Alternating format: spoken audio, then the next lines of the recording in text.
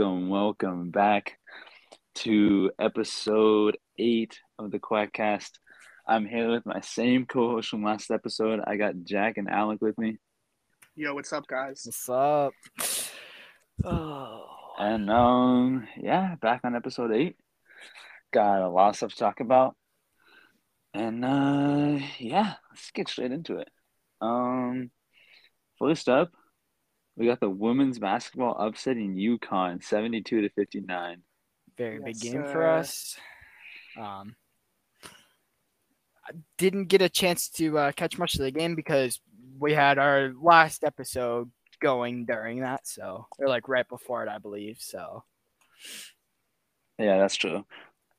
I didn't have a chance to check in on it. I just knew we played a very solid game.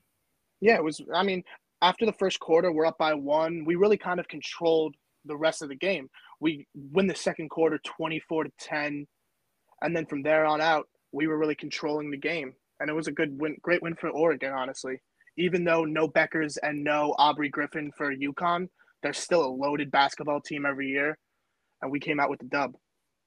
Yeah, that's true. I mean, UConn was injured, no Page, obviously, and I think they're missing someone else, right? Aubrey Griffin, their 5-star recruit. Yeah, they're missing a good amount of people. So, I mean, we were leading by I felt like we were leading by 10 almost the whole game. Mm-hmm. So, we were controlling the game. Yeah, we were definitely controlling that game, but at the same time, it's not a healthy UConn. So, I don't know how I feel about it. I mean, you can look at it as a win's a win. You know, they might not have been a healthy UConn team, but we came out there, we won. Especially a mid-season game against the UConn Huskies. Gino Auriemma-led women's basketball team. Naira Sabally went down mid-game, and we still come out on top. That injury was kind of scary. Pow went for 22 points. She's been playing great this season. Sedona Prince going for 14. Our big players stepped up. Yeah, Pow's a beast. I think it was either that game or the Arizona game where she was puking before, during, and after the game. That was insane. Yeah, basically had a flu game like Michael Jordan. Yeah, basically. MJ flu game. The MJ food poisoning game. Yeah. We got Pow the men's 22 team as well. Yeah, go ahead, Alan. Hang on, I gotta pull something up real quick. Give me a second. But yeah, I'll talk about the women's game while you do that. Yeah, keep rolling with Pow dropped 22. Sedona 14. Sedona's mid-range is beautiful, bro. Yeah, it is. She's solid from the mid-range. I want to shoot her every time, honestly. Yeah. I really like the way Sabally controls the ball at the top of the key. She makes passes from the post. She makes moves. She gets everyone moving. When the ball's in her hands, whether it's on the block or at the choke post, good things happen for this team right now. Exactly. Obviously, Pow probably averages more points, but I think Sabally is really that make or break to that team. Yeah, I think she's the one who I want the ball in her hands. Exactly. Yeah. Okay. And then Oregon women's had 2 more games. We beat Washington by 7 Friday night. That was a close game. That was a close game. Rogers goes for 23. Sabally comes back, goes for 20 points, 7 rebounds. Those were the only girls in double digits. But Pow had a good game. Sedona Prince played decent. And also Cindy Parrish had a good game too. Yeah. I mean, it was definitely way too close. But then we had the Utah game that just happened today. It was in 11 in the morning. They had a good amount of fans too. See anything about it? That's why it was that early in the morning. Yeah, it was a very early game. I was surprised. Parrish, Rogers, Pow, and Sabally all go for double-digit points, all playing over 25 minutes. Looking at our minutes, Pow and Rogers are basically on the court the whole game as guards, which we want. They're really good at controlling the ball. Sabally, Parrish, and Shear get the rest of the big minutes, 25 plus. And then after that, Hurst and Pinto are the only 2 people who got double-digit minutes that game. Sedona Prince only had 8 minutes today. Yeah, I don't know if she's still injured or what. I don't know. Yeah, I think she's like playing through an injury right now, so they're being cautious. But this Utah team was underrated in my opinion. It was definitely way too close, but Utah is actually they're pretty good. Yeah, they're pretty good. And okay, then we got the men's team, which I think they only played one game since our last episode. No, Two. they've played two. We had the UW game where we beat them by That was the UW game when Washington came out doing almost a 30-point win. Yeah, we 28, beat them by 28. Richardson had 21 that game. Richardson his shot's been amazing lately. No, I mean he went 3 for 5 from the 3 and 8 of 11, and then 8 for 11, 2 for 2 on 3 free throws. I can't speak. Jesus. That was the game where actually you go, Jack. Yeah, we win by 28 points. We won the first half of that game 48-13. That's great defense. You always know the Ducks, Dana Altman's press is there. Yeah. Will Richardson was very in control all night. 31 minutes, 21 points. He's finally finding his shot again. When his shot is on, he's one of the best three-point shooters in the country at this point. Pulling the ball from deep, pulling it off the step back, pulling it off the pullback. I really like the way he's been playing recently, Will. Exactly. I remember Washington posted on the Twitter. They were like doing that "We Ready" chant in the huddle. That was pretty funny, and they got blown out. Yeah, they got blown out from the get-go that game. Jacob Young had 12 points. Quincy Guerrier added 12 points. And Fale Dante and Frank Kepnong, our 2 7-footers, were a problem. I would like to see more rebounds from them. Frank only had 3 and Dante only had 1 rebound that game. But, hey, we got the job done. We were in control all night. Yeah. Do you guys think – I guess it's a little off topic, but do you guys think Nathan Biddle should be getting more minutes? Yeah, I mean he wasn't a 5-star coming out if I'm yeah. I think his time is coming because he's what is he? He's a sophomore. He's a sophomore. Yeah, that's what I thought. I thought he was a freshman. No, Nate Biddle's a freshman. Isaac Johnson is a freshman too. They're both like 7-foot guard. They're both 7-foot big men. They kind of have similar play styles. Isaac Johnson committed here back in 2019 and then had to go on the mission, and now he's finally coming in. Him and Biddle, like they were getting in the rotation earlier in the season, but now once late January came around and it's time for Oregon to make the tournament push, Dana Altman kind of tightened up his rotation, only running – which I like. I do like that. Yeah, which I like. Really only running 7 men, 8 if you count Rivaldo Soares, who's been getting good minutes, who's a very – energetic add into the game. But yeah, Nate Biddle's a freshman 5-star. He's probably the best recruit we've landed since Bol. I mean, I guess he's not going to be in the swing of things this year, but next year we're going to want to see him being in the swing of things. He's a 5-star prospect. There's 5-star prospects right now, freshmen who are the best players in the nation. Exactly. Yeah. And also that being said, I think Dante's actually been getting a lot better too. Yeah, I think he's very much improved since that early season. Yeah. He went down with coordinated. Injuries. Yeah, he's much more coordinated, better footwork in the post. Everything about his game's coming together, which he should have been coming out of college. He was a 5-star too, coming out of high school. Yeah. Then we had the Colorado game, which was yesterday. It was a mess. Yeah. It did. Lost to Colorado 82-78 at home. I didn't actually get to watch the full game, but I know we got off to a great start, right? Yeah, we got off to a great start. We were up 42-37 at half, and then we let him score 45 in the second. Yeah, we got off to a great start in that game. Will Richardson was hitting threes early, started off 2 for 2 from 3. It looked like we were going to blow. Richardson ended 1 for 3 on 3 from the 3 today. So because he hit a 3 against Colorado, and then 6-7 from the free throw, which isn't very solid. You Yeah, can't I'd ask for agree. much It better. just Richardson didn't shoot as well as he normally does, as he Yeah. has lately. I feel like he Yeah. should have shot more threes from how good he's been shooting. But in the first half, I thought, yeah, like Oregon's hot right now. We're going to blow this game out. But then the one thing that got back to us was our perimeter defending. They were letting Jabari Walker, who is a very good player, a very good forward, had 24 points and 11 rebounds. We're letting him just drive to the paint. Same thing happened in the UCLA game with Juzang. We can't let him get down low. Once you get into the block, it's really hard to stop guys like this. Their best player, Evan Batty, we held to 8 points. Dante and Frank were playing hard, energetic defense on Evan Batty, and I feel like guys like Harmon and Soares on the wings, we're just letting Walker get right into the paint, which is no good, which is what we were stopping during our win streak, and now we're relapsing. Yeah.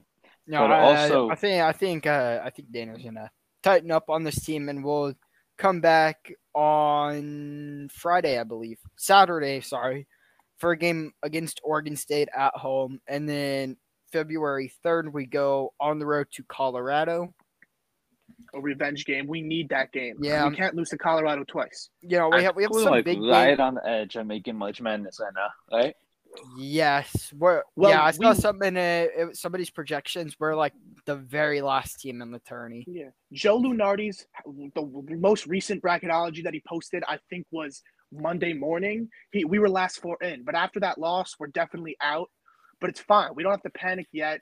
We just have to keep on winning as many games as we can, take as many wins as we can for the rest of the season. We have a tough stretch here Yeah. coming up in February. We go on the road against number 3 Arizona. Then we get UCLA and USC at home, and then we finish out with Washington and Washington State, as far as I can see. But Arizona football just roster. played UCLA and showed that. I mean, that was the first time And- playing someone that was actually good. For Yeah, real. and UCLA won that game, if I'm not mistaken. Yeah, they beat him by like 15, I think. Yeah, they controlled the game too once it got to the second half. Yeah. But A team like- also a- in this, Yeah, they Go beat ahead. them 75-59. yeah, Yeah, I was gonna say a team like Arizona.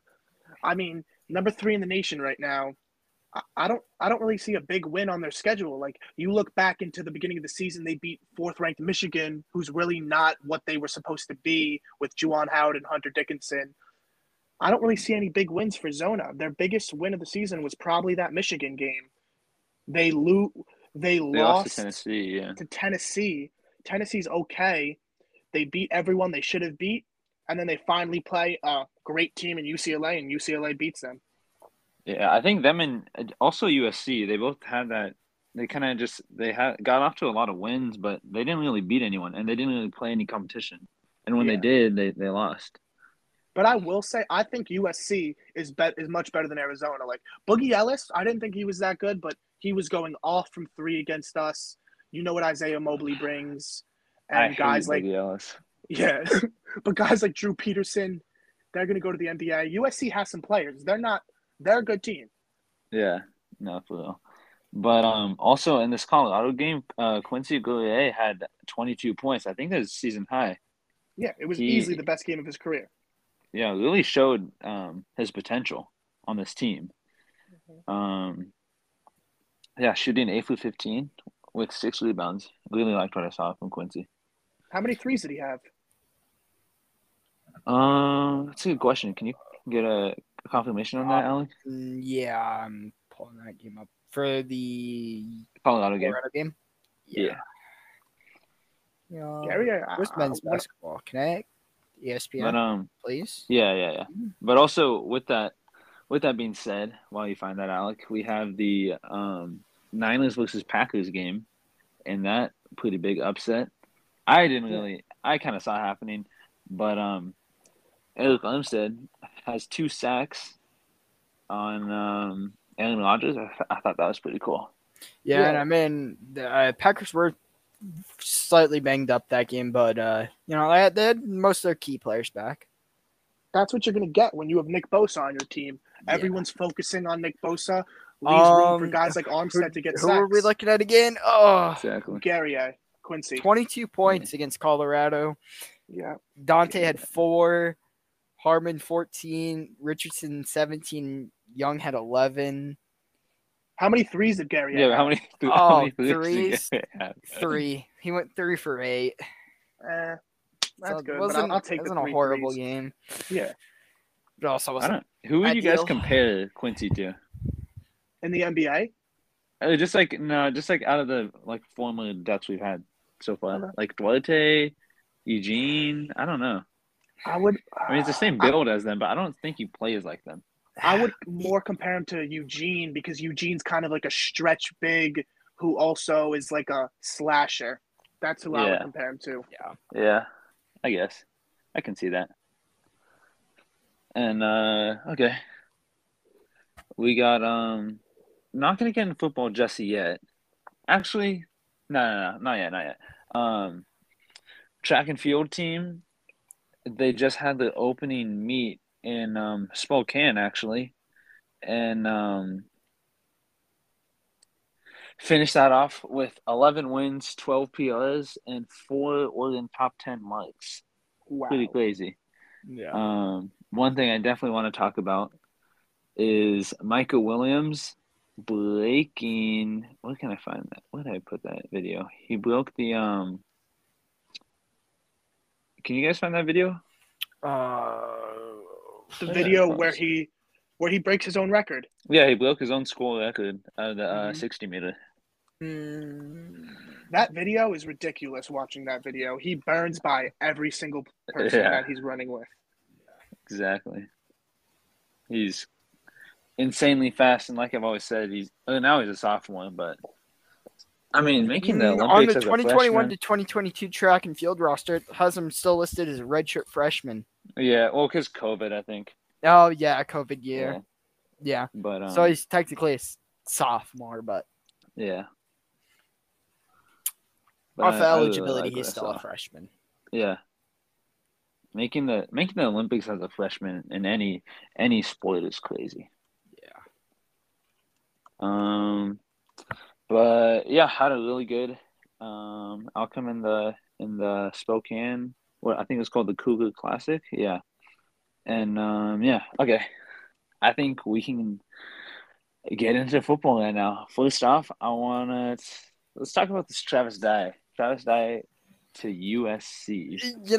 Okay, so as far as Dye to USC, a lot of fans are gonna hate on him for going to USC, but it makes sense for him. Recently engaged. They want to go start a life down in Southern Cali. True, I'm not hating on him for it, but it's a big loss. Yeah, Jack? It's a big loss. I mean, the fact that he goes to a rival USC, it stings a little, but it's not. But you got to think. I think it's less about playing football for that one, right? And more of doing what's best for him. And yeah, that's a lot of people. He wants to start up his family. Yeah, exactly. I respect it. We're not the fans at Oregon who are gonna hate on people for transferring. Travis Dye gave us the best he could, and his brother. The Dyes are legends at Oregon, no matter what happens. Honestly. Yeah, I mean, I went on Twitter the day he transferred to USC, and it was a bunch of people bashing him, and I didn't see very many good comments. I'm happy for the guy. He's doing what's best for him. Yeah, all you got to do is look at his post, look at the comments, all the Oregon players supporting him, wishing him the best of luck. That's all I care about. As long as he was good with the team. If it makes him happy, let him do him. He's a grown man. What is it going to affect you? Mm-hmm. But that being said, what do you guys think about USC next year? You think they're going to be the real deal? I know USC is going to make the playoffs. I know you did say that last podcast, Vlone. I remember. It's a Lincoln Riley team. I feel like at some point they might have a meltdown. Yeah, that is true. You guys think Caleb's going? You guys think it's a lock? Caleb's going there? It's been too long. It's been way too long. Man, I just heard Wisconsin's a player for him now. I'm not believing anything one sport says. Their player rankings are definitely interesting, and same with their predictions for what school players are going to go to. They're very interesting. That's fair. I mean, Mario Williams, his wide receiver, I think his number one wide receiver at Oklahoma, right? committed to USC, and I remember before he committed, he said that him and He Caleb wanted were to going play to with team Caleb up. Williams. Yeah. But at the same time, it's been so long. Could LSU, it's Wisconsin be been players? like multiple weeks. Could a school since like Moyo's been Georgia committed. potentially come in? I mean, even if Stetson is returning, I Even. think that kind of pulls him out of the race because I think Caleb wants to go somewhere where he starts day one. Yeah, Well, he I wouldn't mean, go to Georgia, wouldn't go to Bama. Yeah. I He heard wouldn't go something to about Clemson with Michigan. I Kid heard something about Klubnik. Michigan. So no, like Eastern Michigan. I Western, know. one of those. I I doubt mean, the amount he would make if he went to like USC or Wisconsin or LSU. Honestly, LSU and USC, if I were him, would be my top two options, and I'd probably end up going to USC, having my old coach there. Yeah, but That's why what I wouldn't? thought. Why The didn't he commit NIL already? It's opportunities been way there. too long. It is weird how he's milking this out right now. Yeah, It's honestly I don't odd. get it. There was a report a couple days ago that said his final two schools, it was LSU or USC. Yeah. And now it's coming out that some other schools might be in play. It's definitely not a foregone conclusion that he's going to be a Trojan next fall. Yeah, it's not guaranteed, but I think the general public has an idea that USC's the leader currently. Yeah. But And that's another who I'd school put my could money come in on. and sweep them up. True. But I wouldn't be so stuck on USC now because it's been way too long. Yeah, I think if he was going to USC, he would have said it by now. Yeah. But at the same time, he could be a smart guy and be weighing every possible option currently, you know? But then again, it's like Jaden Hasselwood, the 5-star receiver who was at Oklahoma, right when Lincoln leaves, he's at USC right away. I feel like Caleb would have done the same. No, Hazelwood went to, I think it was either Arkansas or Kentucky. Really? Yeah. 5-star? Yeah. Oh, and also just to confirm, Michael Williams' 60-meter was 6.48 seconds. That when he the one that he just ran to break his own school record. 6.48 seconds. Yeah, Jaden Hazelwood went to Arkansas. I was thinking about. Oh yeah, that is him, Hazelwood. Wow, that's a big pickup for them. Yeah, for the Razorbacks. I mean, I think Arkansas is a very underrated team. They did a very solid season this year. They did. But yeah, I think I like the quarterback play. Kind of going with that USC thing, I'm really excited for Pac-12 football next year. You know, as a conference, we've been pretty shitty the last couple of years. For we've had teams like Oregon. You know, the last couple of years, like we've had our shot to go to the playoff twice. Oregon's been. It's basically just been us. Yeah. It's been us and then like Utah this year. I feel like Utah's good because they've had the same coach for so long at this point. He's been there for a while. Yeah. At this point, he's probably the number one coach coming into Pac-12 next year. I mean, Kyle Whittingham has been there. They've been top 5 in the nation twice in the last 4 years. They're going to be pretty good next year, even though they're losing guys like Sewell and Lloyd. Their defense still had freshmen who were making plays against us. They'll be good. I feel like it's going to be USC, Oregon, and Utah at the top of the Pac-12 next year. Yeah. I think the only bad part about I don't like about our schedule this year is we don't get a head on with USC this year. Yeah, that's two straight seasons without playing them. Right? I don't get that. Yeah, but we play him not next year, but the season after the 2023 season we play him. Oh my. Okay. But I think one sleeper team I have for Pac-12 football next year is Arizona. I mean, they've landed a very solid recruiting class. I think they need a year to kind of get all these guys developed. Like, they have a lot of good freshmen coming in, but but they just got Jaden Delora, the quarterback from Washington State. Yeah, I really like Jaden. He plays good, but at times he's eh. Mm-hmm. I feel like after Mike Leach left Washington State, their quarterback reign kind of fell off. Like Ladora's not on the level of your Gardner Minshew's and the other Washington State quarterbacks. Anthony Gordon, who played phenomenal, and then I don't even know what he did against Oregon. He played horrible that game. Threw the pick six straight to Javon Holland. Mm-hmm. That was a great game.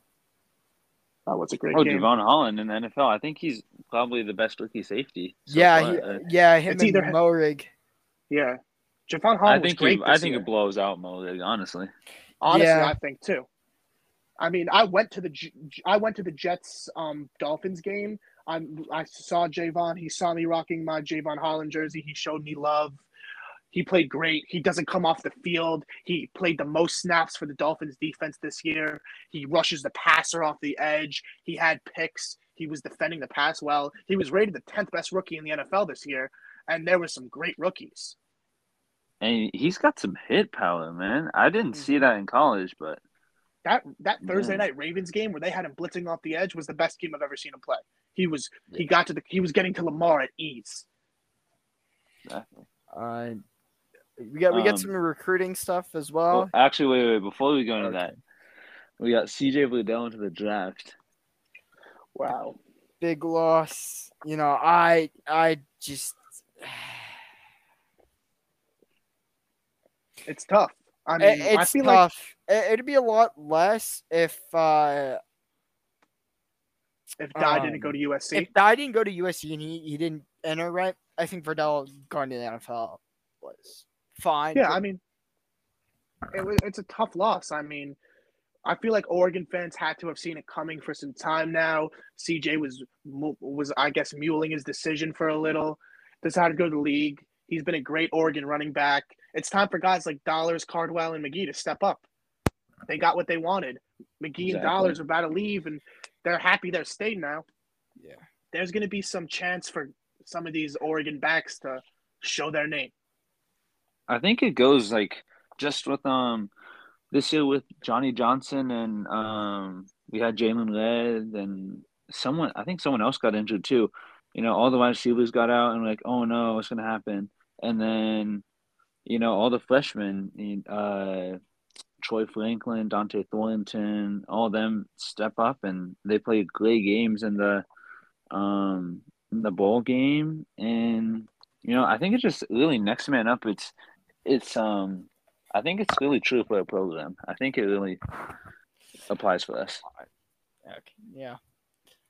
We're definitely one of those reload programs. We're not on the level of Ohio State, Alabama, and Georgia, but we're usually top 10 recruiting every year. I know after Cristobal leaving, it got messy. I think this year, right, Landon will put together an okay class, but I think 2023 class is where we explode in recruiting again. Mm-hmm. That's what Lanning should be gunning for, the 2023 class. You know, he's trying to put some solid players to scrap together this class. You know, we have some very solid commits: Sir Mells, Ben Roberts, Taggart, Jaleel Tucker, Devin Jackson, all signed. Yeah, and also with CJ leaving, it's not like it's all being passed on to Sean Dollars and Seven McGee and Byron Cardwell. Obviously, we might get Jordan James. I think like I said before, I think we're a lock for Jordan James. In my opinion. I'm looking through Twitter right now, and Carlos Lachlan was just at Jordan James. Yeah, his house for in-home today. So yeah, you know, we're really hammering and trying to go after him, and he's very good running back. Mm-hmm. Yeah, like I said last week. And go ahead, Jack. Yeah, like I said last week, he's an Oregon running back, runs low to the ground. He was very happy on the tweet today that the coach came to see him. All signs are pointing towards Oregon right now, and hopefully we can keep our fingers crossed. This past weekend, we just hosted Colin Redder running back transfer Jarek Broussard. Very solid, very good running back. 2020 Pac-12 Player of the Year. I was just gonna say that too. I think we're looking like a lock for him too. Honestly, you know, I think a guy that in the transfer portal we could have a good play at. I know Kenny Dillingham and them have reached out to him as Chase Cota, transfer wide receiver from UCLA. I think it makes sense. You know, he's from Medford. You know, people were surprised that he went to USC. Yeah, I think his dad played at Oregon, if I'm not mistaken. I want to say so too. I think his dad played at Oregon. He grew up in Oregon. He's a great tight end. He killed us for a couple of years. They haven't listed his receiver on 247, but yeah. Oh, wow. But you know, I think he's one of those guys that can play both. Yeah, very versatile. We have a couple of new commits as well too. Justice Lowe, athlete. Very good Oh, yeah. receiver. Yeah, he's an in-state commit too. Yeah, Chose us Yeah. over offers from Utah, Notre Dame, and etc. You know, Pretty sure he had 6'1", USC. 182. I feel like the in-state commits have to be prioritized. Yeah, I mean, we still have one guy that Exactly. I'm pretty sure he's playing. I'm pretty sure Trajan Williams is supposed to sign in next month on signing day. I think I'm not worried about Trajan. I think he's locked in. You know, he's from Portland. I'm a little upset about the Darius Clemens to Michigan. Yeah. I really wish we had him, but you know, it is what it is. Yeah, I'm gonna say something, and a couple of people have said the same thing. Yeah, he's a very solid player, right? I think he's kind of raw, you know, needs a lot of work, but he's still a very good player. Yeah. Oh, and actually, it looks like Lowe was actually a Utah decommit. Was he? And then we have Kawiki Rogers, Offensive from tackle. Hawaii. Big guy, He's good. 6'6", 327. Very talented guy. Yeah, rated the number 3 player in his state. Number 4 on 247 composite. 107 at his position. Nationally not ranked, but Oregon offensive line. A lot of the guys who are on the offensive line this year and going to be on the line next year weren't ranked in high school either. We're returning all of our starters. Powers Johnson, Ryan Waugh, Forsythe. And some of these guys were walk-ons. They weren't even ranked. Oregon has been doing good with their offensive line. I know we lose the offensive line coach to Miami, but we gained Clem. I like Clem. I like that Clem. Yeah. I saw something. I don't know if anything's actually happened with it, but a while back there was a deal going around that supposedly there was a player that signed with the school already that now wants to flip to Oregon, and supposedly that's Clem's son, who's a Kansas State signee. Ooh. I don't know if anything's happened to it or if that was so. But yeah. Moving on from that, we just have recent news that offensive tackle Logan Sagapalu, I think that's how you say his name, transferred to Miami. It's official. Wow.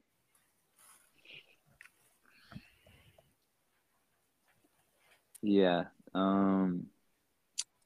Let me see a little bit more about that.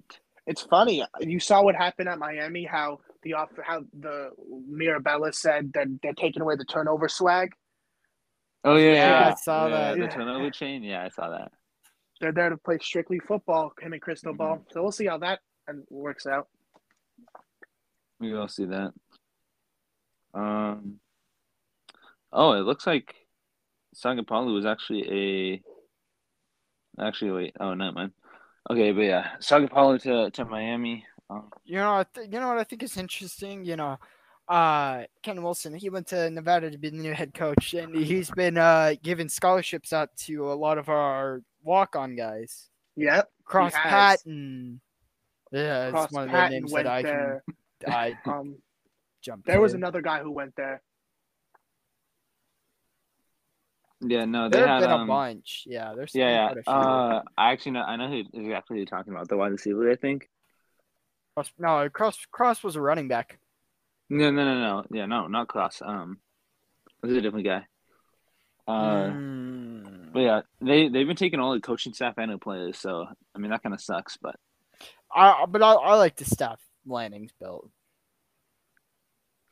If you look at it now, though, we have at Nevada, you have Ken Wilson as the head coach. You have Boise State, Andy Avalos, and UNLV. You have Arroyo. Arroyo. Thank that's you, all UNLV, Mountain for West, taking right? Arroyo. That's all Mountain West schools, I think. I think those are all in the same. And same then Texas Tech took DeRuiter and our safeties coach. Yeah. And then Powledge came in and replaced him. But I like that hire. I like that hire college. too. Coming from that Dave Aranda coaching staff, Baylor had a very good defense the last couple of years. Yeah, we almost got Aranda as a head coach. That was a possibility, but I like the Lanning hire. Aranda, very good coach too. But Aranda was definitely a candidate. Yeah. He coached at Oregon before that. So, I mean, I would have liked Dave Aranda, but I'm very happy with going out to get Lanning. I like the move by Uncle Phil. Yeah. Exactly. Also, to go a little bit back into the basketball, Will Richardson was named Pac-12 Player of the Week after USC and UCLA. I don't know if we covered that in the last episode, but I think it was his second time back-to-back getting it. Or he got it maybe back-to-back? just second time this season, I think. Yeah. But second time in super 3 impressive. weeks. Wow. Yeah. He scored his career high 28 in the win over USC. He had 10 points in the win over Oregon State and 16 points in the overtime win against UCLA, which qualified for him to be Pac-12 Player of the Week. Pretty cool. Second time in 3 weeks. Yeah, and also we had Chris Duarte dropping 27 points against the Golden State Warriors. I think in that game, the Pacers, I don't think they had any of the starting five in that game. Duarte was the only starter playing that game. Sabonis, Turner, Brogdon, and LeVert were all out. Yeah. I watched that game. Duarte was taking over, catching at the top of the key, telling people, get out of the way, give me my shot, hitting threes off the dribble, going to the hoop. Curry didn't have his best game, even though Curry's slumping. Still a big win over a Golden State Warrior team that's going to be contending for a championship this year, led by Duarte. Exactly. I mean, at Golden State in an overtime upset with 27 points, I mean, that's crazy. That's really good. Yeah. Especially with all those guys being out. Rick Carlisle, the new head coach, he said he really likes the dude. A lot of people wanted him. I'm a Knicks fan. We wanted him. Pacers trade up to get him at the 13th pick. People knew he was going to be good. LeBron James even said that when they worked him out at Lakers facilities, he didn't miss a shot. So LeBron walked over to Rob Pelinka. He was like, we got to get this dude. And Pelinka said, we're not going to get this dude because teams know about him, were willing to trade up, and the Pacers did that, and they got their guy. Exactly. What else do we have? Yeah, I think let's get deeper into actually before that. Do you guys see that video of Justin Herbert dunking in the yeah. Latest Duck news as well. 5-star 2023 edge Jaden Wayne dropped his top 11. That includes Alabama, Auburn, Florida, Georgia, LSU, Miami, Michigan State, Oregon, Texas, USC, and Washington. Oh, and also I forgot to say the women's team just got linked at 19. Yeah. With that UConn win. Yeah. That was pretty nice too. Yeah, the women's team is obviously streaking right now. The committee seen it. They show it with us, giving us the 19th ranking. As long as Oregon women's basketball keeps on playing to their potential, doing what they should be doing, they'll be fine. I'm not worried about the tournament for Oregon women's basketball. We're definitely a top 10 team in the nation talent-wise. Exactly. I just think India and Pau just need to kind of get a little more chemistry, I'd say, because they're both kind of fighting for that point guard spot. It seems like at times, and they're both playing heavy minutes. They're both playing 30 plus minutes a game. So Graves is definitely trying to get them to work together more. Exactly. And Alec, you still there? I think it's just me and you, Jack. I know. But I kind of want to get a little more in depth on the CJ Liddell's of the draft. With him and Dye leaving, how do you think the future is looking right now for us? So it depends, honestly. We land Jordan James, big deal, honestly, for the running back room at least. I think next year, after seeing the Oregon staff has definitely seen all the games, I think Cardwell's going to be the guy, but it's not like he's going to be a high usage guy. Cardwell, I think, is going to be our first down running back. Maybe McGee is our third down running back. And then obviously we're going to mix in Dollars. I think McGee and Dollars are going to be used in the slot. They're going to be used motioning in for maybe sweeps. And if we get Jordan James, he's definitely going to be competing with Cardwell for the first down running back job right in camp. This guy, great recruit. Georgia obviously wanted him for a reason. Georgia running backs are great. Had Cook and White this year, both going off for them. But yeah, I think that Verdell going to the draft is tough, but the 3 backs that we have in our room right now, I really like all of them. Yeah, I mean, Verdell, Devin Williams was unexpected for me. McKinley, like all these guys going to the draft. I don't know what these scouts are telling them, honestly, but we're losing a lot of people and kind of a little nervous for not just the running backs, but kind of just like the whole team. You know, Yeah. it's gonna be different. You know, new coaches, new players, everything, and yeah, I think Verdell was. Definitely, I keep saying this, but I think Verdell single-handedly on the at least on the offensive side won us that Ohio State game. That's a fair statement. What do you have? 200 rushing yards, 3 touchdowns, couple receptions on third downs. He was your all-purpose workhorse back for Dell, even though he had Dye to complement him. But I think CJ Verdell could be a problem in the NFL. What round do you think he'll go in? 3rd or 4th? Honestly, bro, I don't know because he was injured for most of the season, and he's been injured a lot throughout his whole college career. So I don't know if teams are gonna want that. So Yeah, that is true. I don't But know. I feel it depends on where he goes. If he goes to a place where he can get an opportunity, he might be able to get an opportunity and win a job maybe. You never know with these Oregon running backs that go into the NFL. But one thing I would have to say is I feel like Mario Cristobal and the whole coaching staff turnover kind of led to guys like Devin Williams and Michael Wright going to the draft.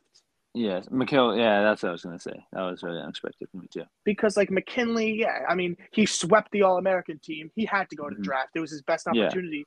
But Michael Wright didn't live up to the hype that he was supposed to have coming to the season. I felt like he could have stayed and improved his draft stock a little. Same with Devin Williams. He didn't really get all this burn until Johnson, Red, and Pittman all were out. And I feel like if he exactly, stayed one more season, he would have been our number 1 go-to receiver. But he's going to the draft, and I wish him the best. exactly.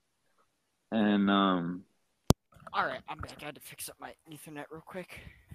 okay, which one? Yeah. It was what was I gonna say? So, Oh, but yeah, and what I saw from Verdell in that Ohio State game is I thought it was good because it really publicized how good Verdell was because it back in like the season before and the season not the season before that, but the one with Herbert and them, like I saw that Verdell like every single game that season, and I thought that Ohio State game was great for the people to see what I saw. Honestly, I with Verdell, I don't know if we win that Ohio State game. I mean, Exactly. But I think it's good. he was just so big. But I honestly, Dye could have probably done about the same. But Whoa. I mean, you saw the way Dye played this whole season. I think he could have came in and. Yeah, but he did that against Pac-12 teams. This That's is Ohio true. State. This is But different. did you see how bad Ohio State's defense was this Yeah, week? Ohio their State's defense linebacking was play bad. was so bad that game. So was like their that one, corner. Their corner play was not very good either. Yeah, but their corners were hurt. That 70-yard touchdown, like that 5-star linebacker, Jack Sawyer, I think his name, he was nowhere to be found. Verdell beats the whole. Obviously, our offensive line was great that game. Forsyth pancaked him, I'm pretty sure, that play. Yeah. Joe Moore had called a great game. I'll run up the middle on 3rd and whatever. Verdell sees the lane. It was a one-on-one matchup between him and a linebacker. He veers left a little, and he was gone. Somewhat big recruiting news. 2024 tight end Joey Olson will be in Eugene this weekend. Holds offers from other schools like Penn State, Louisville, Oregon State. Yeah, we just had Jaden Lashada and I'm not sure if it's his brother or cousin, Roman Lashada. Do you guys know that? Rashad is a 2023 quarterback. If I'm not Yeah, mistaken. Jaden's the quarterback, but Yeah, Jaden's the quarterback. there's Yeah, a guy 6'4", named Vlone 179. Yeah. I don't know if that's his brother or cousin or not, but they both were just on a visit. Whoa, I'm pretty positive. what position does the other one play? I'm trying to remember. I'm not sure, but I think we land Jaden for sure, in my opinion. Yeah, I think we have to go in and get one of these top quarterbacks out of 2023. You know, a guy I really want us to get, but I don't think we'll get him. I think he either goes to Michigan or Michigan State. Is Dante Moore. Yeah. 5-star quarterback 2023. You know, that's the guy I want. Yeah, that would be nice. It's going to be hard to get him. We're hosting a 5-star this weekend, I'm pretty sure. Oh, another guy I really like is Pierce Clarkson from St. John, from Bosco. Oh yeah. Very good quarterback. Was watching his film. He's so good. He's very, very. But something I want to talk about is I'm not sure where I saw this, but someone said that it wasn't Moorhead's fault that we was playing so conservative. Supposedly he would call like plays and Cristobal would just like shut him down. Yeah, thinking of stuff like that. Nobody wants to work with Cristobal. It sounds like it is an offensive coordinator because of how he limits your play calling. Exactly. He was an offensive tackle. He believes in the run. He really wanted to get us on the ground. But he grew up playing like 90s football. He grew up playing 90s football. He played for the U when they were the U. Yeah, early 2000s, late 90s. Yeah. So he's built on running the football, but that's not the way football is anymore, you know? You got to have a good balance. Especially West Coast. Yeah. You know, I feel, yeah. Something I saw that was interesting is Stanford went on an 0-7 losing streak after beating us. Yeah. I mean, I don't necessarily think Stanford was the better team in that game. There was obviously the pass interference call on Michael Wright. CJ goes down. I was at that game. The dumb targeting call on Kayvon. Yeah. You know Moorhead wasn't there to call the game. I'm pretty sure BMAC was calling that game, if I'm not mistaken. I think it was BMAC that ended up calling that game. Yeah. Wait, was it? No. Was it? No, because BMAC was the head coach for that game, right? No. BMAC was the head coach for the Oklahoma game. The Stanford game. He called plays. I think he was calling plays that game. I'm tripping. And I don't think he was like mixing Verdell in the beginning of the game as good as he should have. Once we knew that they were coming to play, should have started grinding Verdell like we had been all season. David Shaw, he has Oregon's number. He's always had it. Great coach. But I just feel like he's always given us trouble. No matter how good we've been, he's always given us trouble. I feel like a very career-changing moment for Verdell was that fumble against Stanford way back when we had Herbert, when we were up big at half. I feel like that was a big moment for Verdell. When he fumbled, when we were just running at the clock and he fumbled and they threw the touchdown to J.J. Arcega-Whiteside to bring it to overtime. Bryce Love was out of bounds on that touchdown run, by the way. Yeah. That's all I have to say. That's one thing I will say, though, about both Dye and Verdell is that they haven't shown it recently, but in the past, they definitely had some fumbling issues. They had ball security issues, definitely. Verdell doesn't even wear gloves. Hey, he had a big fumbling problem. I think it was his freshman and sophomore seasons, but he's really cleaned that up the last year or two. Definitely last season. I didn't see many fumbles. I think I saw maybe one. Yeah, I think because to go back on the coaching that I was saying, obviously we had Moorhead last year, and the one game we saw without Cristobal, the Oklahoma game, second half against Oklahoma, we really started opening that passing game, and it worked, and we passed it a lot more. I never saw. I think that. I see people they're hating on Anthony Brown the way he plays. I think that was more Cristobal than anybody. Like shutting him, like they didn't let him play the way a quarterback should be sitting there handing the ball off every play and throwing 5-yard check down. They need to be able to spread the field out more. You're right. We should have ran so many more RPOs against And Ohio then State. we sat there and we ran Brown and like I think it was the Arizona game, like he was freaking running back. Like I want I don't anyone see the point, man. Like if you're like an Alabama fan, I wish you watched like every single Oregon game this season, and just watch their offense and just see how boring it is, because all we did this season was just running it and these quick run with check die, down passes, 5-yard out route to like Johnny Johnson or swing pass to die. You know, it was terrible. You're not gonna have a very successful offense when your running back is your leading receiver. And one it was thing so that predictable I think, too. I don't know how defenses didn't catch up too. onto it. And one thing I think that we slowed down on this year, which we shouldn't have, is the screen game. 2 years ago, the screen game was huge for Oregon. 3 years ago, Johnny Johnson, the game we lost to Arizona State, we literally came back on screens to Johnny Johnson. Oregon's been about the screen, the gel, the bubble. We weren't using the screen at all well this season. Yeah. I don't know what got in the crystal ball. Yeah. I really don't. I feel like there was definitely Miami was lurking all year. I really feel like they were. Honestly, because I remember in the beginning of the season, there were those rumors. Everyone was like, Mario Cristobal to Miami, and I thought nothing of it because I never had like any thought in my mind that Cristobal would actually leave. For Miami. I wasn't surprised when he went. Yeah, that's the only school I wouldn't have been surprised about just because he played there. You know, I remember last year a bunch of people were freaking out. Oh, Cristobal's going to Auburn. No, maybe this year he goes to UT. He stays for another year, you know. And this was finally his time to go to the U. Mm-hmm. So, I can't wait. I can't say I'm very surprised, you know. Graduated from there, played at the U, you know. But I would say that it was a really weird situation of when he like. I think fans would have been less mad about him leaving if he was just like straight up from the get go, like, yeah, Miami's reached out to me. Yeah, but at least because I clear back to before that Utah game when the rumors first started heating up for the first Utah game. I think that's when he's like, oh, I know I'm going. I'm just not telling anybody yet. Yeah, at least he didn't pull a Les Miles. Les Miles, he didn't tell his team first.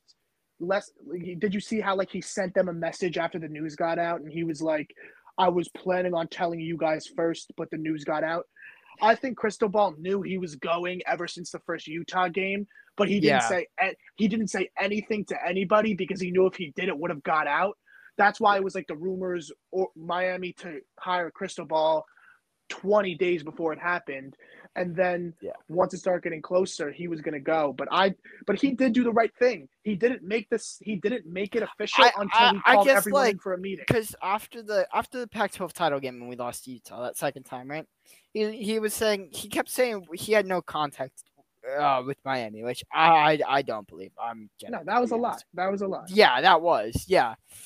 I feel before that first Utah game, Miami had contacted him, and they had been working at the contract for so long. And then they waited till after the championship game for him to announce it and everything. Yeah. And they didn't officially announce it until he had a meeting with the players. That's the right thing to do. You tell your players first. Another big thing I believe is that after the Pac-12 title game, he went straight to recruiting like Cyrus Moss and them. Mm-hmm. I feel like that's when he knew he was going to Miami. So he wasn't recruiting necessarily for those visits, but he was more recruiting for Miami. Yeah, he was in Oregon's clothes because he was technically recruiting for Oregon. You know what I mean? But everyone knew he was going to the U. But supposedly there was like leaked stuff too that the recruits was saying that he said he had no intention of leaving. That he planned on staying. He lied to their faces. But I don't get it because he lied to them, but then those people he lied to then committed to Miami, like Silas Moss. So yeah, I think Moss bought the Cristobal BS that we all did at one point, and he's gonna learn the hard way that Cristobal's whole scheme is a bunch of BS. These Miami fans, man, they're so high on Cristobal. Yeah, I my have friends no are idea Miami why. fans. I've tried. I have friends that are Miami fans and they're super hyped. And I tried to bring him down to reality, and I was Yeah. like, look, Well, they're clock high on crystal management ball. horrible. Yeah. When a change needs to be made, he doesn't. He's stuck in his ways. He limits your offense coordinator down. Yeah, I mean, at first when he left, that was kind of sad, but like after But some then we time, saw Dan Lannon come in and the staff he built, and that's just it's a fantastic staff. We have guys with NFL experience.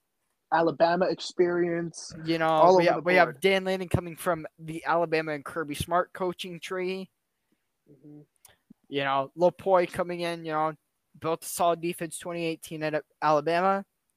Only scary part with him is I want to know who's going to be calling plays for defense, because if I'm not mistaken, Lopoy had his play calling duties stripped of him because he was not a great play caller, but he could build a defense where the players fit in the piece and play, but he couldn't call the right plays. Mhm. I mean, college is a completely different game, so He had his play calling duties taken while he was at Alabama. oh, Yeah. Yeah, because they wanted Bill O'Brien. No, Lopoy was defensive coordinator. Yeah. Bill's the OC. Oh yeah, word. Because Stark left, and then they went out and got a Bill O'Brien. He was the co-DC for the and Steelers. also Bill. Lapoy?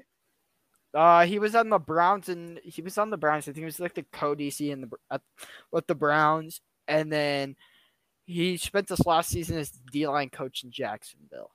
Hello. This is He's an actually elite really off recruiter, though. topic, I can tell you that much. He maybe been a defensive guy, but he was key in recruiting players like Derrick Henry, Minka Fitzpatrick, Marlon Humphrey, Reuben All Foster. NFL stars. I mean, you can't really say that about Reuben Foster. He's too busy beating his girlfriend. But Yeah. we don't have to get into that part.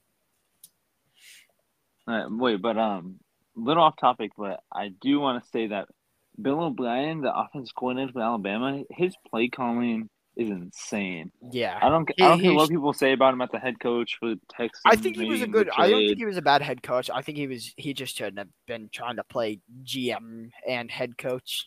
He should have just stuck to head coach, and they should have had a GM that was making the draft picks. Mm-hmm. He was trying to play both. It just wasn't working out. The DeAndre Hopkins trade kind of ruined him. Once you do that, you can't trade away a superstar receiver in the NFL these days. It's virtually a impossible. bag of chips, essentially. You got a running back and a third-round draft pick out of it, fourth round. That's obviously one of the worst trades of all time. But what I saw from him at Alabama, play calling wise, was incredible. He built this very it's Alabama. You're gonna have 5 stars everywhere. There's no doubt about it. Every position, there's at least a 5-star, high 4. But I think built this offense around Bryce Young's skill set, but also I think a good amount of Bryce's success. Sorry to cut you off, but I think a good amount of his success comes from Bill O'Brien's play calling. Yeah, I mean O'Brien had a very good, just fantastic season as an offensive coordinator. He had a great scheme this year. Yeah. But back to what I was saying about the Pittsburgh Steelers, I meant to talk about Adrian Clem. I think this is one of the biggest hires we've had. He was the offensive line coach for Pittsburgh. The Steelers let him come back to college to join Dan Lanning's staff as the associate head coach and offensive line coach. And he's the run game coordinator at Oregon, too. Well, the Steelers didn't have much of a choice because if college wants an NFL coach, they don't have to sit there and request the interview. They can just go ahead and offer him a contract or offer him the interview. Yeah. It's not like the NFL where you have to sit there and you have to go, can I interview your OC? Yeah. But also I don't know if I mentioned this already, but Jordan James, the running back with Georgia, just recently followed me. So take it how you want, but I think he's almost one of our top guaranteed targets block. in 2023. I don't want to easily. I think he's a big guy, especially with Dye and Verdell leaving. I think Jordan James probably, him and Jaleel Florence are our top 2 targets currently. Him, 23? Dave, and Josh. What's his name? Connolly, the Oh, 5-star Connor. tackle. Connolly, Yeah. yeah. I think those are our big four guys. Florence actually commits Monday, so we'll see. And his finalists are us and USC. Mm-hmm. I saw something on Twitter. Friday, I think it was last Friday and Friday before. Right as the dead period ended, Powell, Coach Martin, Lanning, they were all there like at 12:01 for an in-home visit. And I think that just shows how much they want him and how much they're trying to build a relationship with him. Mm-hmm. I Well, mean, all he the was experts, committed here at one point under Coach Cristobal. yeah. Another big loss we had today is Grace Halton. Oh yeah. He had a I think he's gonna end up as a Sooner. I don't see him going anywhere else. Sounds like he loved his Oklahoma visit over this weekend. Mm-hmm. Yeah, Yeah. I agree. I see him going there. But also since obviously there's no interview for this week's episode, at least as of now, unless plans change. Michael Williams, got to get you on. But since we're kind of just like rambling on, I remember you were talking about Josh Connolly. A little fun fact: I wasn't planning on telling the public this, but we did back with my old co-host. Obviously, we Back with had Eddie. with Eddie and Danny. We Yeah. had an interview with Josh, and it went like absolutely terrible. So that's why you don't see it on any of these episodes. Oh, by the way, Danny, I assume you're listening to this. You're the GOAT. We love you, Danny. Danny and Eddie, we love you. Yep. Micah Williams, we need to get you on if you're watching this. Micah, yes. Should I go? Do we want to keep the other two a surprise, or do we want to just be upfront and say who are no. We're gonna keep the other two because they're big ones. Yeah. Yeah. We have two pretty big ones lined up. I never planned to even say this, so we can't get into any more information. But yeah. if everything went perfect, you guys would see a Josh Connolly interview, but it went horrible. So that's why you guys don't see it. But I mean, in the end, it worked. I love how the Josh one went horrible, and you guys still posted the Devin Jackson one. Huh. Okay, the Devin Jackson one wasn't.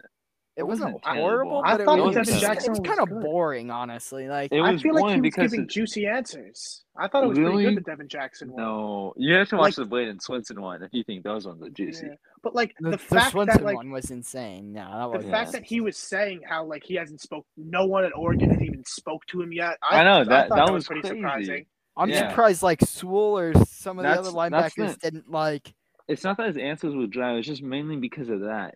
Because like he's a commit, but he had nothing to say about Dan Lanning. Or anyone. Yeah, it's just kind of like he's like the only guy that stayed, and he's just like, I just stayed. And he was the guy who made it publicly. He was like, I'm not leaving. I didn't commit here for a coach. He was like, I didn't commit because of a coach. I committed to the school, not the coach. I would have thought Lanning was in his ear. But I also like that answer where one of the kids asked him about what his thoughts on playing behind Flo and Sewell are going to be. And I liked how he was like, I'm my own guy. Yeah. I'm my own type of player. I liked his answers. Yeah, I saw that same thing in when we did the Anthony Jones interview because that one was pretty solid. Yeah, no, I like that one. But Anthony Jones goes to the same high school as Sue Mills, who we might possibly get on an interview. But that's one we have multiple big ones we're trying to make happen. Don't know when they'll happen, but they're hopefully gonna happen. Yeah. We'll definitely have an interview for the next episode. Just not this one. 100%. Things happen with Micah, but we're gonna get him on still. But Anthony Jones was like same thing. I asked him about like some Mel's and that, but he was like, yeah, they're good teammates and it's gonna be cool playing with him, but at the end of the day, he's his own person and he didn't commit just because of him. He obviously has a future for himself and stuff like that. So I found that pretty cool. Yeah. But You got any questions? People asked you questions there when you was asked? surprisingly, I think I only got one question, and I posted it twice too. I posted twice on my story, but only out of let's see, Do you out have? of at least 700 people, we only got one question out of two stories too. Yikes! What was the question? Let's just. It was like, what was your favorite in-game experience that you went to? Uh, you want to go first now? 20. Oh yeah. Okay. Shall I lead us off? Oh, you're Favorite good. one I went to was the 2014 game against FSU. You went to that game? Wow. Yes. How My old cousins are went to you? that. Like 8. Wow. My favorite in-game memory was definitely 2015 when I went to Oregon, Washington State, and I saw Cooper Cup. Not Washington State, Eastern Eastern Washington. Washington? It was Vernon Adams' debut, who I thought was criminally underrated at Oregon. Vernon Yeah, Adams, but very solid player here.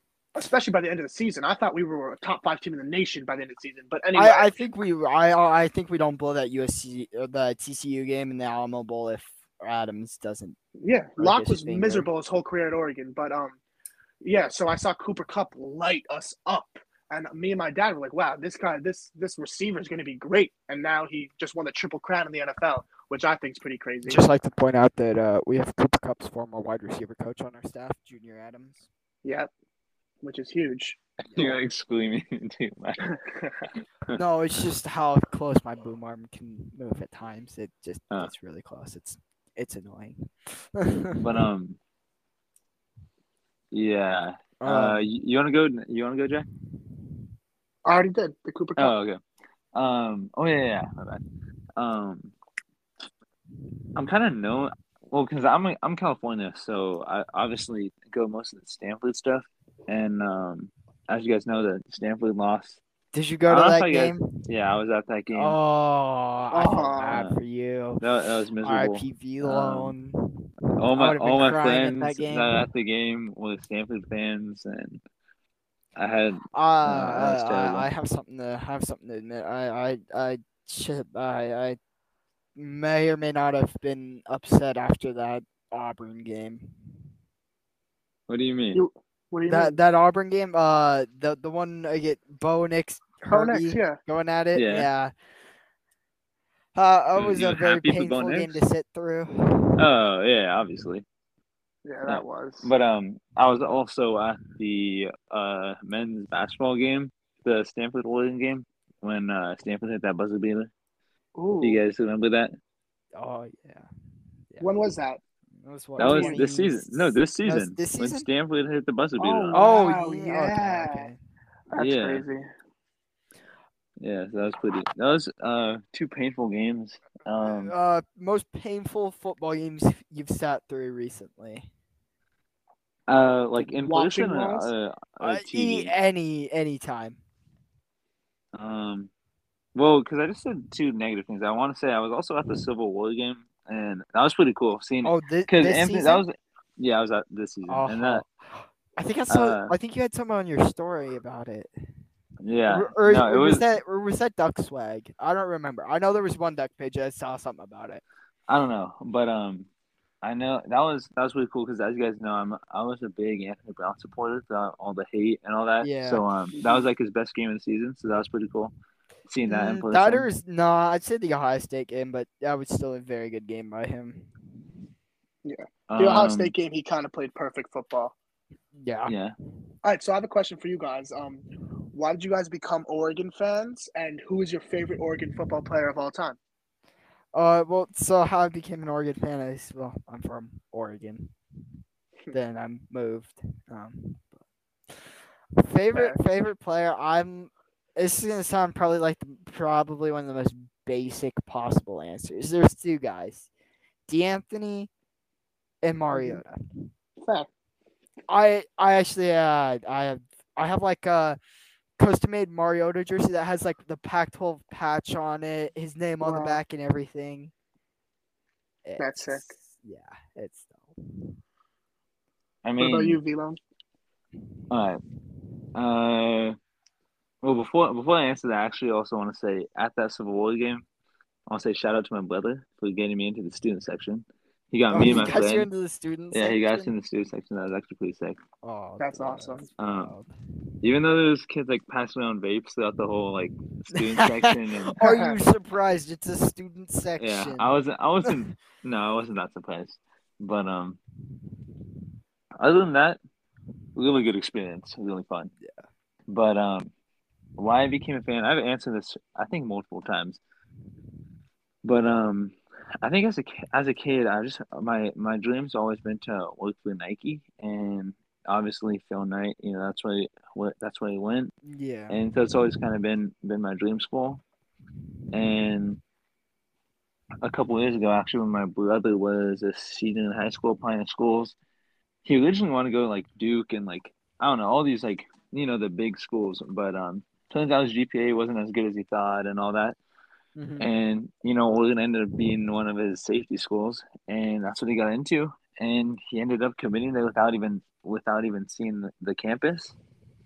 And we ended up visiting, and I was like, this school is so nice. Watched a The couple campus games, is and like beautiful. you know maybe I like the university more than I do for Nike, you know. I And feel then that. Yeah. yeah, but Favorite Oregon player? favorite player, man. All time. As as you guys probably know, I've only been a fan for like 2 3 years, like Oh, since Justin okay. Herbert was a senior. So like uh, not haven't been a fan for that long. But I'm not gonna lie about it. I Um, respect it. Look what you've done in 2 years. Hmm. Probably the I'm not best. a bandwagon though. I will say that. I'm not a bandwagon. Obvi- I But feel you. You most one of the most active Oregon pages on social media, and social media, Oregon is probably the I would say it's the third most active pretty social media active. school. Yeah, very. Yeah, but For me, favorite, oh, favorite, yeah, I want to hear your favorite yeah. player. I'm gonna have to go. I gotta go Johnny Johnson.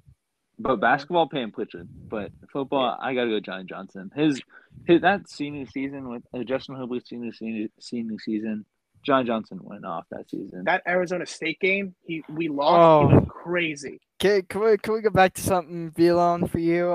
Can we go into the Vlone takes section of your story? Go ahead, go ahead. Okay. So this is the Vlone's takes after the first game of the season. Just recapping the season. Anthony Brown is still QB1 and winning Heisman. Huh. I mean, I was you're jacking. not wrong, but part of that, the Heisman, very much a stretch. Yeah, And I mean, I Well, obviously was didn't jacking win it after the Ohio State game. I was saying Anthony Brown for Heisman. Why You not? said the D line there is was horrible, other than Kayvon. Complete. No, I'm sorry. No, okay. Dorless, Well, Swinson. okay. Yeah, but they popped off like Yeah. game one. They really popped off. They didn't get that good until later on. Swinson's best game was Ohio State easily. Oh yeah, true. Yeah, true. Uh, But that was because this one, Kayvon was I injured. like. Devin Williams should be playing in front of Micah and Troy without a doubt. Yeah, He's one because of the there best. was a depth chart when he wasn't. I don't think he was like starting or something. He wasn't. He was the number 2. Pittman was ahead of him, if I believe, if I'm Mhm. correct. He was the That was- backup X all year. Yeah. And then once he started going off, even before all our receivers left, they finally listed him and Johnson as our two X's. This one was a very very correct take. We're still beating Ohio State next week. It'll be a shootout. Both teams are going to play much better. That's very true. True. See, a Moorhead lot of people hate sucks. on my takes, I but think more Cristobal sucked at limiting play calling. yeah, You I said didn't Verdell realize is that till RB1, and we should never let Dye see the field unless Verdell needs a break. late. I mean, after the Ohio State game. Dye said, "Hold my beer, Vlone."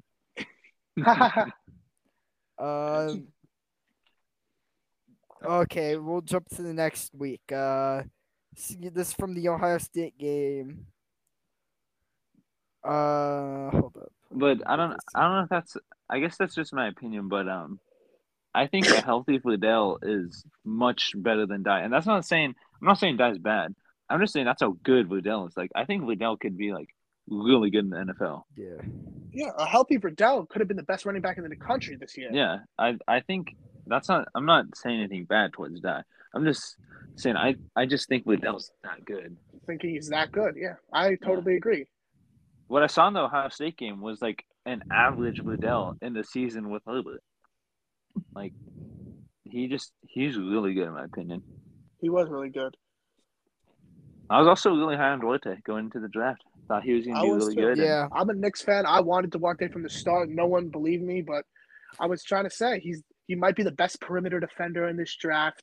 Gets steals, active hands, can shoot the lights out, and he can dunk on people. This guy's the full package. I will say I thought Peyton was probably going to be a little bit better. It turns out, I guess.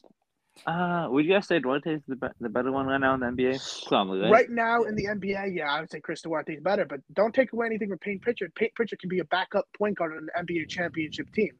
Yeah, I agree with He that. played great in the summer league, had that game-winning tip-in last year, has scored over 20 points in regular season NBA games enough times to prove that he belongs in the league. I feel like he's going to be in the league for a long time, even though they both came in at a pretty old age. Yes, that's true. Yeah, that's the main thing why people hated Duarte so much in the draft. But Yeah. I mean, you went 2 for 4 on your playoff picks. You hit out Alabama and Georgia, right? You were wrong about us in Ohio State. I really thought Ohio State was going to make it. Yeah. Everyone kept saying they weren't going to make it. I was really strict. I was like, You- Ohio you State were- will make the yeah. playoff. Even after we beat them? Yes, even after Yeah. the offense was just insane. Best CJ offense in the Stroud, country. yeah, CJ Stroud, that guy is. I think he's better than Bryce Young. Not, It's close. It's close, but I think he's better. It's like the thing about it is Jamison Williams was the number 3 receiver on Ohio State. Stroud just has more weapons simply. Yeah, but I give Stroud Bill O'Brien. Oh my goodness. Yeah, that's true. Because I really do think Bill O'Brien's an insane offensive coordinator. Who calls the plays for Ohio State? Day? I don't know, Alec. No, I don't think Ryan did. Actually, I have a question now. What's you guys' like best take? Like a take you've had that became true or something like that. A prediction, something like that. All right, let me think. Our best hot take? Yeah, best hot take. Any sport? Yeah, anything. You want to go first, Alec? Oh, I'm trying. Hang on. I'm going back and looking through some text messages to see where this one take was. Well, a hot take I just made was I made it before the NFL playoffs started. I said Bengals versus Chiefs in the Super Bowl, and the Bengals win. But Bengals now, versus Chiefs. Okay, in the Super no, but Bowl, what how about is like that gonna Oregon happen? related? Oregon-wise? Yeah. Oregon related, the best take I've probably made is before 2 seasons ago. I was telling all my friends that Peyton Pritchard was the best player in the country. Okay. Here's mine. I said Herb was gonna be either the best quarterback or the second best quarterback out of his draft class. Oh no. Okay, Ooh. that's actually a hot take. Okay. Yeah. My most interesting one. Yeah, I made very recently. I said Bo Nix for Heisman. I'm probably gonna get clowned on for this at the end of the season, but no. Like I honestly agree with that. It's very possible. He's with his old offensive coordinator. yeah, and I mean, they beat Bama together. That's all I need to know. Yes, the They potential beat is Bama sky together. high. And against Pac-12 teams, the potential is sky high. That's all I have to say. For real. Because actually, I'll go for my take. I would say calling the Ohio State upset, but I'm not gonna lie. The day of the Ohio State game, when I woke up and saw that Kayvon wasn't playing, only was the night before. I think it was. It was the morning of. Kayvon and Flo were listed out. Yeah. They were both listed as questionable like the day before, and then that morning they were ruled out. When I found out that, I wasn't that confident in the take anymore. So I'm not gonna give myself full credit for it, even though I guess I could take full credit, but I'm not gonna give myself full credit for that. But Another bold take I made. Once I saw the schedule for this year, is us beating Georgia. Again, probably gonna be wrong, but no, a lot of people didn't think we were gonna beat Ohio State, and we took care of business in Ohio State, in Ohio. So I think we could do the same thing in Atlanta. Yeah, if did Bo you Nix guys wants to win Heisman, predict at least like see the men's team pulling up those two upsets against USC and UCLA? I well, didn't. I really, I didn't honestly either. didn't. I bet on Oregon against UCLA. Like I knew Oh we had a wow. shot. Like it's Oregon. It's a Pac-12 college basketball game. Anybody has a shot. I Yeah, really true. honestly thought we had a shot. And then after we beat UCLA, I was pretty confident that we were going to beat USC. Well, I don't. But like in the tournament last year, we got smoked by USC. So I didn't. I wasn't that confident in the USC game, but the We got UCLA game, I will say yes. we got smoked by USC twice last year, but then Yeah, again, Taj Edey was there, the guy who was playing like Steph Curry against us. Evan Mobley was there. And one thing I will say is guys like Ethan Anderson and Isaiah White were playing great against us last year. This year, they're barely in yes, the rotation. Isaiah White exactly. went 4 for 4 from three against us in the Sweet 16 last year, and he's coming off the bench getting 5 minutes a game this year. Exactly. Yeah, because I remember USC played a great game against us, and I'm like, okay, if they play like that against us, against Gonzaga, they're gonna blow out Gonzaga because they played amazing. But I knew they weren't. I knew they weren't gonna play good against Gonzaga, and then next thing you know, they complete choke and then get They blasted by Gonzaga. they blew us out twice last year. They blew us out at the end of the regular season when we went to their gym too. And that's the thing that sucks about Pac-12. I mean, those upsets that happen all the time in conference play, but then you see them play a team that's like just your skill level and in a different conference, and they get blown out. It's like, come Yeah, on. that's what I think is gonna Lincoln Riley's gonna realize. Like everyone's saying USC is gonna run the table. I'm like I'm trying to tell people like the Pac-12 is a conference of cannibalism. I highly doubt that anybody runs the Exactly. table next year. Exactly. Oh, But real, their real, class is just too crazy. real quick, Their as far class. as our I agree. coaches go, some new contract deals just got released for assistant coaches: Adrian Clem, Junior Adams, Joe Lorig, Drew Mehinger, Lachlan, and Wilson Love. Contracts have just been released. Clem will start at $800K this year and $850 next year. Lorig will start at $650 this year and $675 next year, and 2024 through 25 it'll be $700. Wow. And then Adams this year starts at $575, and Love starts at $450. Mehinger starts at $210, and Lachlan starts at $175. Yeah, and also to go with that, I forgot to say this, but we got a new director of speed and performance named Jaworski Beckham.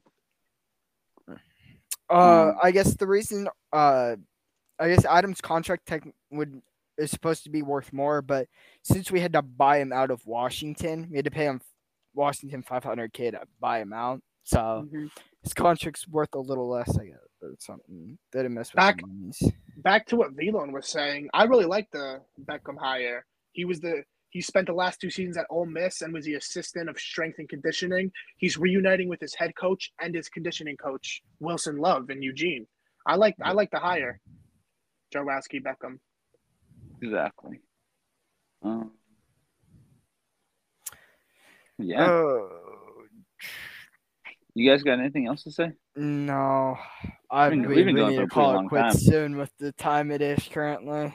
Start classes tomorrow and stuff. Yeah, I think it's 12 a.m. out here for me on the East Coast. Yeah. Jack's a goat for staying up with us. Yeah, shout out to Jack. It's like 12 o'clock over there for him, and he's powering through this. I love it. Absolute stud himself. Jack's the goat. But yeah, okay. I think that does it for this episode.